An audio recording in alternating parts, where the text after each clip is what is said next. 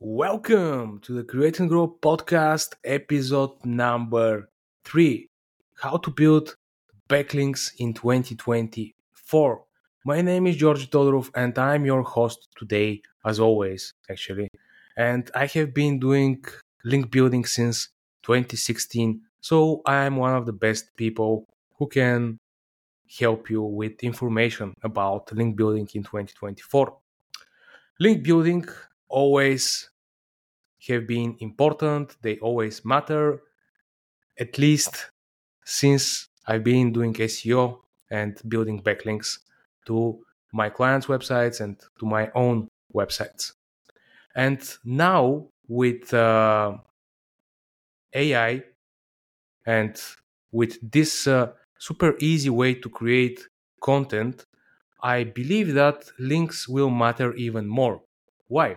Because everyone now can go to ChatGPT and produce decent quality content, maybe at the worst case, mediocre content, average content.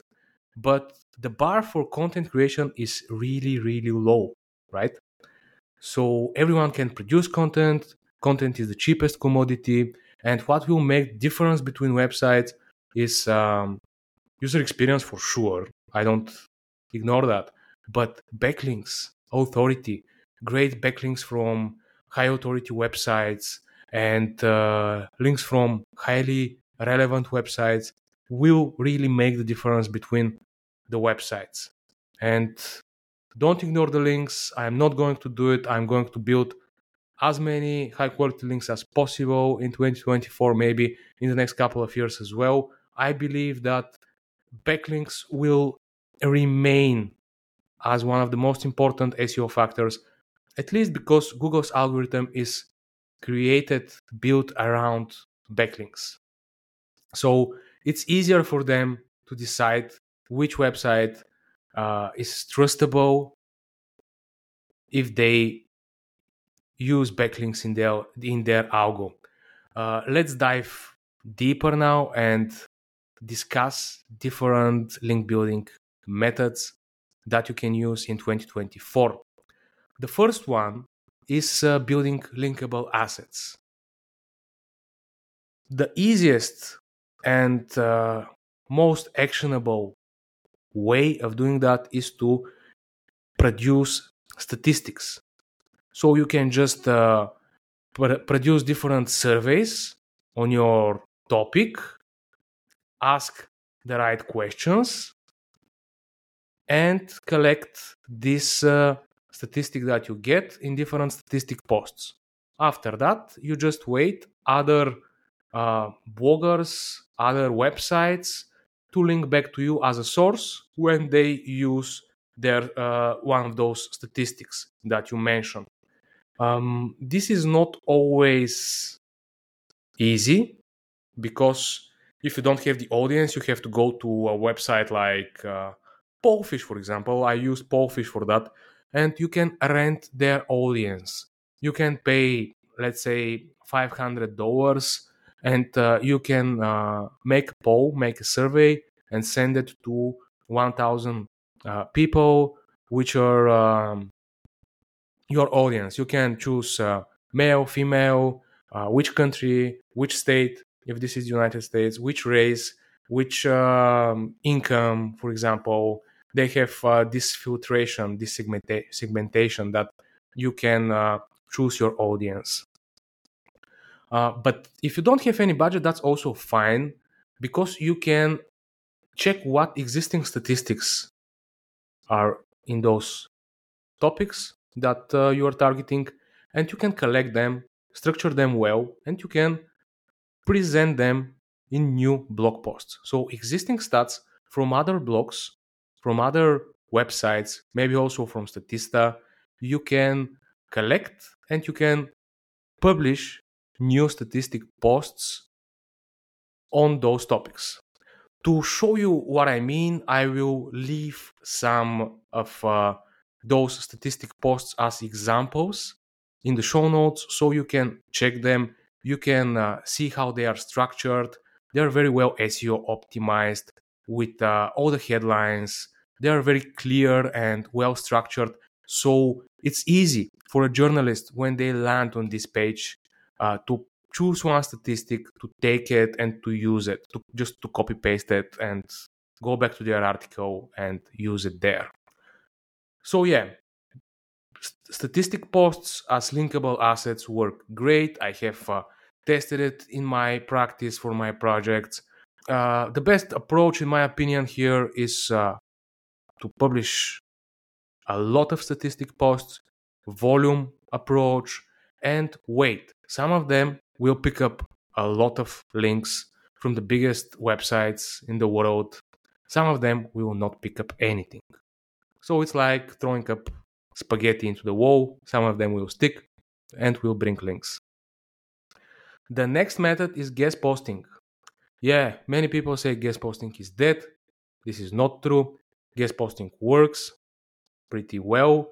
It just doesn't work to publish guest posts in garbage websites with zero traffic that are made just to publish content. Choose very well the websites where you publish guest posts. I may make another episode where I can explain how to evaluate and check websites for guest posting, but that's another topic.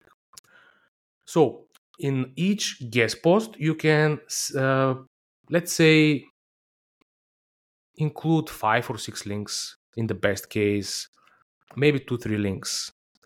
And the best is for your editor, if you can put one link to your project and the other couple of links to be to authority relevant websites.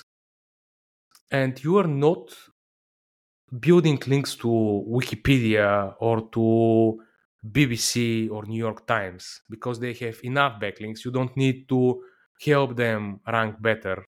They will not feel it from your link. You are just going to those link building communities such as Slack groups, Facebook groups, and you find your partners there, or you can find your partners from your professional circle, and you link to them, you mention them if it's relevant in your guest posts. And after that, they owe you a backlink from their guest posts and from their publications.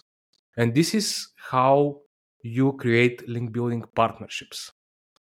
So guest posts and link partnerships go together, and it works pretty well for not all the niches though.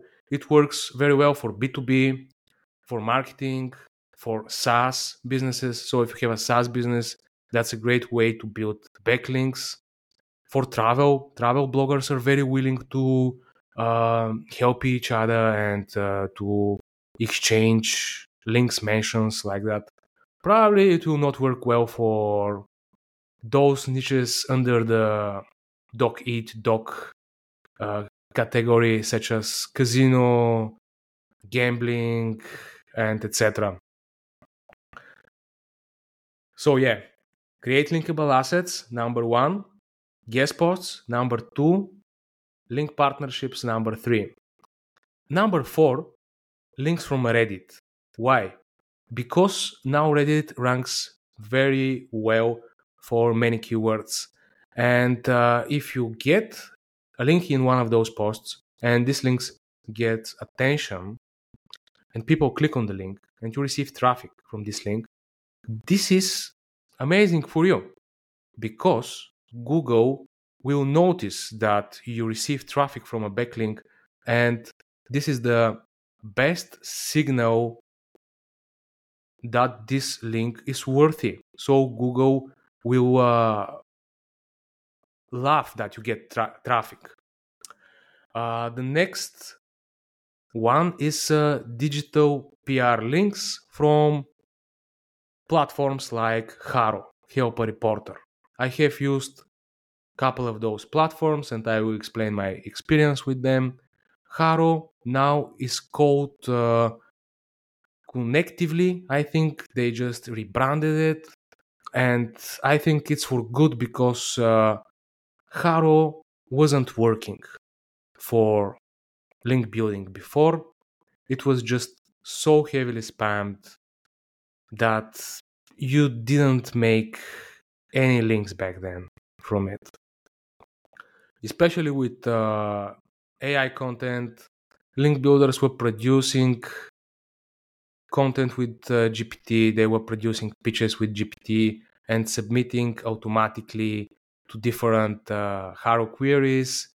So if you're a journalist and you publish one query, probably you get a couple of thousand irrelevant garbage queries, and it doesn't make sense for anyone to do that. Now they rebranded, and you have to pay to play, and you have limit of 15 pitches a month, I think. So I'm testing it right now to see if it will work well. I'm testing it as a link builder. I'm submitting pitches. So after a month or two, I will be able to tell you if this platform works or not. The next platform that I have tried myself is Turco, now rebranded to Featured. They recently rebranded. So I haven't used Featured recently, but in the last 1-2 years I used Turco, and there I had pretty high success rate. The problem was that most of their websites on their platform were very low quality. They were websites with almost no traffic. Probably, I don't want to make any statements like that, but it feels for me personally that those websites are owned by the platform. Many of them. They're like PBNs, basically. And now I recently started using the platform again, and I can see that they have a few new websites like Fortune, no, not Fortune, but sorry, fastcompany.com. Fastcompany.com and a few more famous brands that are on their platform. So probably it's going in the right direction. I literally signed up for them yesterday, so I can't give any information about how it will work now, but still I can see, because I can see the websites that are looking for pitches, I can see that many of the websites are still those low quality websites that are probably PBNs owned by the company. Sorry, but this is how it feels for this one. There are two new platforms that I'm going to test in the next couple of weeks: Quoted.com and SourceBattle.com. I think both of them are British, which really makes sense if you are anywhere in Europe or anywhere in the United Kingdom, especially to go there and pitch them and see what you can make out of that. So yeah, try those platforms, especially if you have a digital PR person in your team, or maybe if you have time to give it a try. You can use GPT to shape your pitches. What I do is just go to GPT, I press the voice button on my computer, and I speak the pitch that I want to submit, and I ask GPT to shape it, to edit it, to make it nicer. So for 2-3 minutes, I create a pitch, and then I just copy paste it, and I submit it to the platform. And the last one, internal linking. This is so underestimated, but I also underestimated it before. But when I tried it, it worked amazing. You just can't imagine how important is internal linking. So before starting any link building, go to your posts and optimize them for internal linking. You want to connect them very well where it's relevant. Don't overdo it. Just where it's relevant, link to similar posts. Imagine that you are a user, you are a reader of your blog posts, and you are reading an article. And as you are reading, probably you need more information. So click here, get more information on that topic. You are mentioning another subtopic, but maybe the user wants to dive deeper into that subtopic and to click this link, go to the next article and read about it. So connected very well, it will pay off also from user experience perspective because your readers will stay more on your page. That was all for today. Thank you. If you like my podcast, subscribe for it and also visit my website createandgrow.com to check out my services and my courses. All the best and bye bye.